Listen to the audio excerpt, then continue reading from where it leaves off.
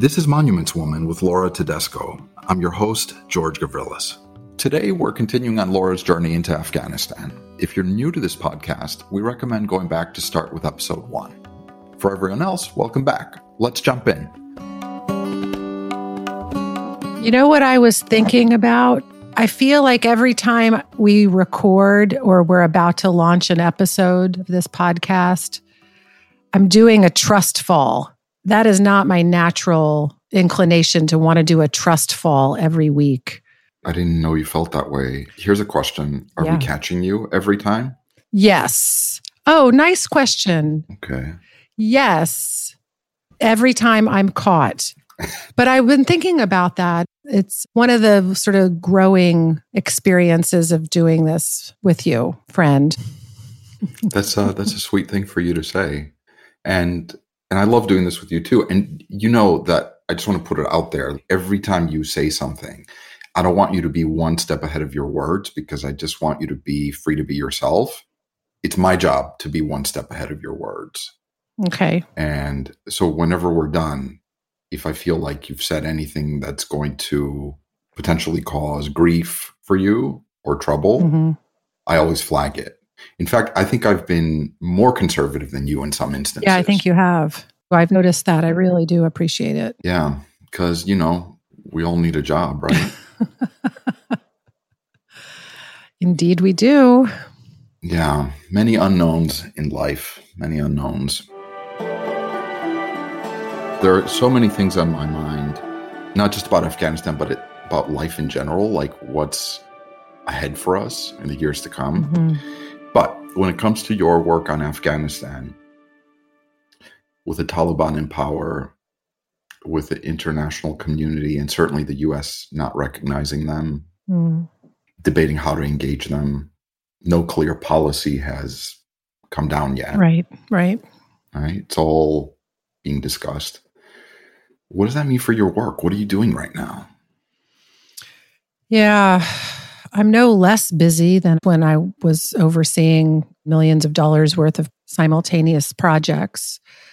Mostly my work at the moment is maintaining contact with the many Afghans that I knew and worked with in the years that I was going back and forth to Afghanistan and very much engaged with people in the culture sector.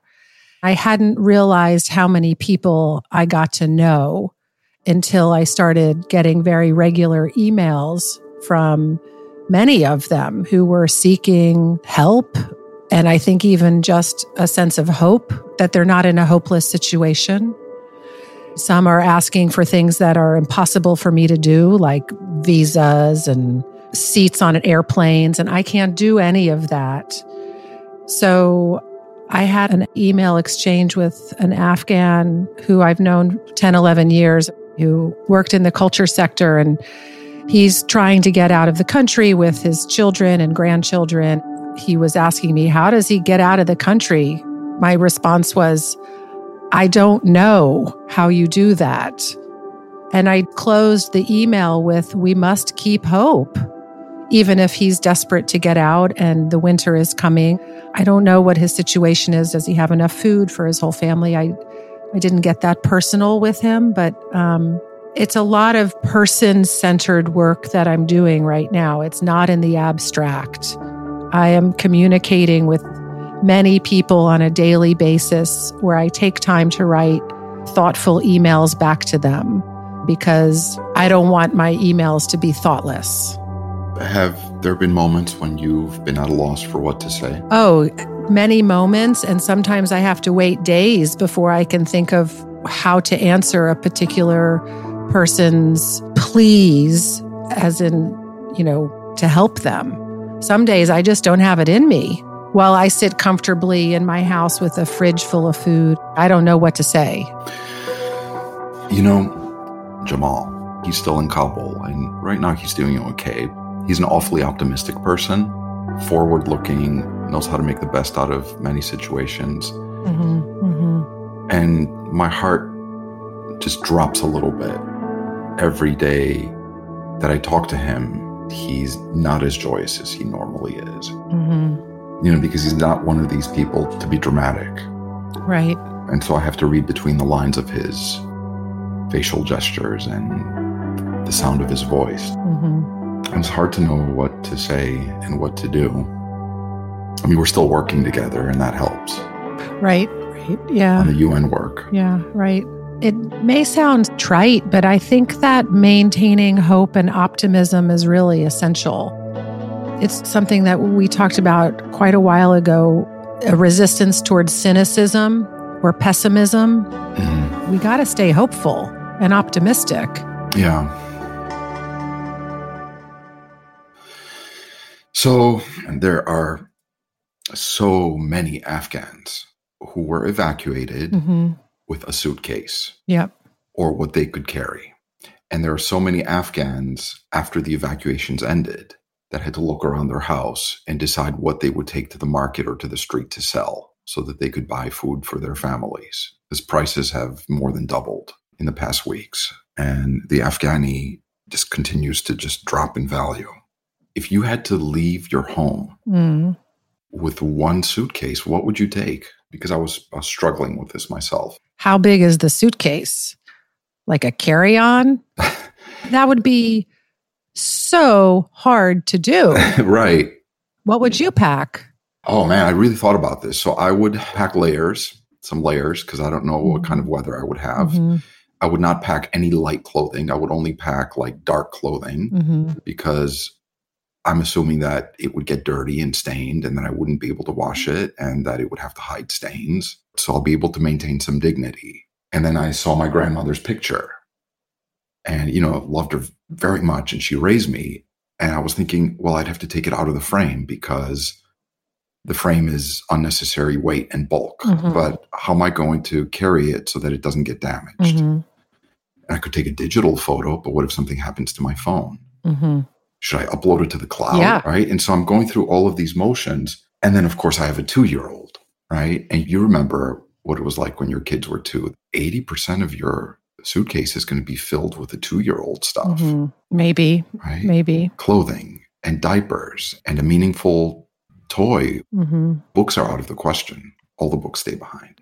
That's a very difficult question to answer. What would you pack? I don't know. I'd bring a journal. And my face cream. Not to make light of it, but... But you know what I mean? I have some beautiful things that have just been passed down from generation to generation. And I can't even imagine leaving them behind. But I would have to. Right.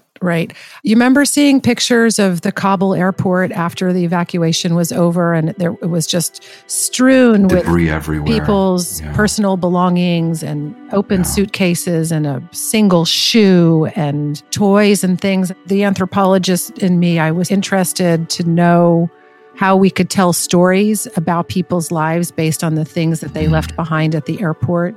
An account could be told through the personal possessions that were left behind at the airport as people tried to flee.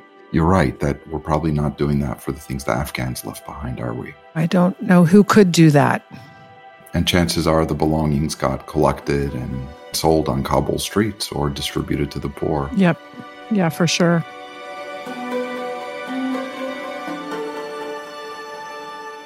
But in any event, what's your hope for what you can do over the next several months at least in terms of your cultural heritage work? What's possible and what is not possible? One hope is to stay in touch with the people I'm in touch with, so I have a sense of what they're going through, whether they remain in Afghanistan or are able to get out. I'm advocating right now within the office where I work in the State Department to keep cultural preservation projects going. And I keep a running list of future projects in the event that there are opportunities to fund future projects. I've been thinking about Afghan musicians who are in Pakistan right now, and could we do something to help support their music making? I don't know if that's going to be possible. I want to have something ready to go that we can support to help keep some embers of cultural traditions and Afghan heritage burning and present and alive, whether it's in another country or Afghans who have come to the United States. Afghans who are still in Afghanistan until the U.S. defines its policy whether to recognize the Taliban or not, and how humanitarian aid is going to flow into Afghanistan. I'm trying to be prepared for when there are fewer unknowns, at least on the little Post-it note of work that I do of cultural preservation. And that's what I think of it as, like a little Post-it note of work. I got a lot of stuff written on my Post-it note right now.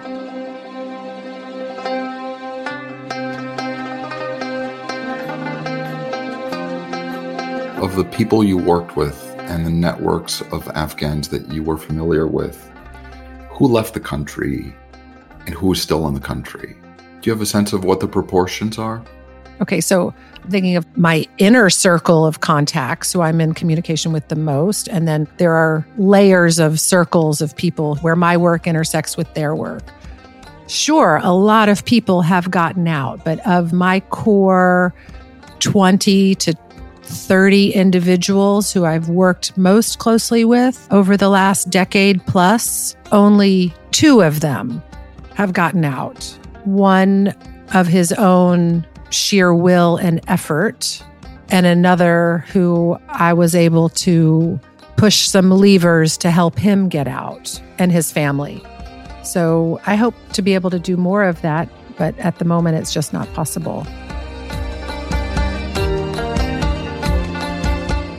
Had we spoken openly about Mr. Massoudi and where he is now? The former museum director. Right. Mr. Omar Khan Massoudi. Right. Who, as you know, I respect a great deal. So he was able to get out with 9 of his family members. And they've gone around to various lily pads.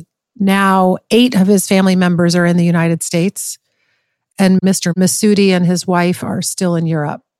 And I hope that they'll come to the U.S. soon. Yeah. And a lot of people know where Mr. Massoudi is because they're calling him all the time. What are people contacting him about? Well, how's he doing? Where is he? What's he hearing? He's a trusted elder and he has a lifetime of friendships of people wondering where he is, not just Afghans, but internationals. I get at least 3 emails a week asking me for updates on Mr. Massoudi, and I don't share information about him. If he chooses to tell people where he is, or his immediate family chooses to tell people his situation, that's their choice. That is not news for me to share.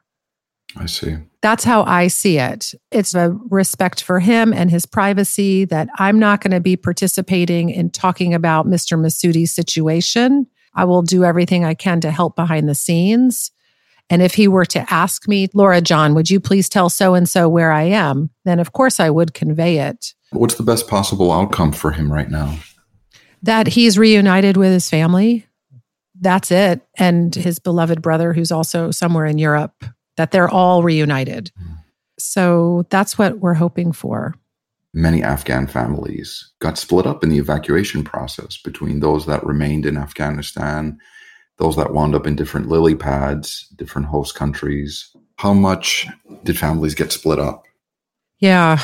I don't know the statistics on that. The 2 individuals I know who got out, one, his family was not split up. And Mr. Massoudi, we're pretty hopeful that they're all going to be reunited. Okay. But I did speak with Mr. Massoudi a couple days ago, and it was a little bit of a scratchy connection. So he kept saying, "Can you hear me? Can you hear me, Laura John?" And I was like, "Oh, I can hear you loud and clear. I'm so happy to hear your voice." And we didn't get very far. He kept cutting out, but there was a moment of connection. This is also a good reminder that culture isn't just heritage sites, but alive inside people. Oh, it is. Oh, I would say even more so. Yes, those intangible traditions. And yeah, absolutely. There's another person that left Afghanistan that was in the news, Omaid Sharifi, the founder of Art Lords. Yeah. Somebody that you know really well. I know him pretty well. I have huge admiration for him. He is a special human being. He's been part of this group called Art Lords that painted these incredible murals all over the blast walls of Kabul.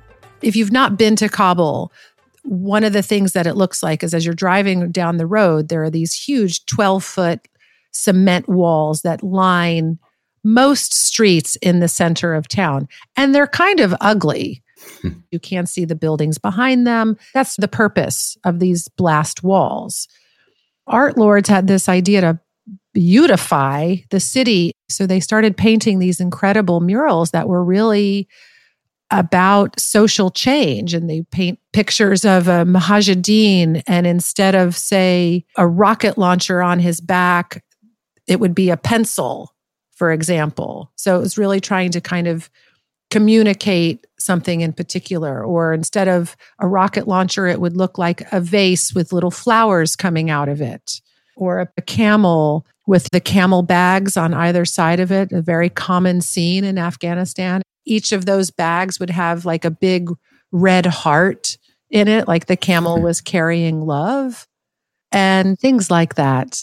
Very simple and powerful visual statements were painted all across Afghanistan. And I saw them a lot, in part because all the blast walls inside the U.S. Embassy in Kabul were also covered in these murals, as well as outside in the public city of Kabul. And I got to meet Umayyad a few times, and I'm a big fan of his whole ethos of kindness and empathy and social change through art and getting people involved on the community level. When they would paint those murals in Kabul, anybody who walked by could contribute and pick up a paintbrush. Anybody could do it. Very community-oriented gestures towards social change and beautifying Kabul. I said to him, I think he should get a MacArthur Genius Fellowship for what he's done and what he will do. He's in the U.S. now. I don't know if he's eligible, but he's sure deserving of one. The murals largely have been painted over now, and they've been replaced with Taliban mottos and sayings. In black and white, too. All the colors gone, because the murals were very colorful. But these have been documented thoroughly with photographs. Yeah. Any chance we could revive them, at least in one small way, by having them all printed in a book? I love that idea. You know what? I'm going to put it on my list for the minute there's an opportunity to find a way to do something like that. I'll help. Mm-hmm. Hey, so one of the people that was in the article we were talking about in the New York Times, the one that was mostly focused on Umayyad and art lords, also talked to Roya Sadat, the Afghan filmmaker. Yeah. And you got to know her because she was part of the book project. She wrote a beautiful essay about her childhood growing up under the Taliban in Herat. And she's now in the United States. She's such a remarkable woman. When she was still living in Herat, she would run film festivals at the Citadel of Herat, you know, where women could come together. Sometimes it would be just for women, like a film festival where only women could be the attendees. Did you ever happen to see the movie A Letter to the President? No. You have to see this movie. It's incredible. Okay. In it, she depicted something very controversial. She depicted a woman slapping her abusive husband on camera. That caused a lot of commentary in Afghanistan when that film came out, because it was not accepted by a lot of people to show a woman striking back on a spouse who was abusing her, which is, you know, not uncommon. But not to focus so much on that detail. The film itself is beautiful, very moving, and highly recommend it. And I hope Roya Sadat will continue her filmmaking wherever she is. She's very talented. You've been listening to Monuments Woman with Laura Tedesco. I'm your host, George Gavrilis. Don't forget to like and subscribe wherever you get your podcasts. To stay in touch, also follow us on Instagram at The Monuments Woman. Join us next week when we dive deeper. This show is produced by Christian D. Brune and May 11 Project. It is recorded by Audivita Studios and edited by Sean Hettinger and Greg Williams. The theme song is This Love by Ariana Delawari, featuring Salar Nader.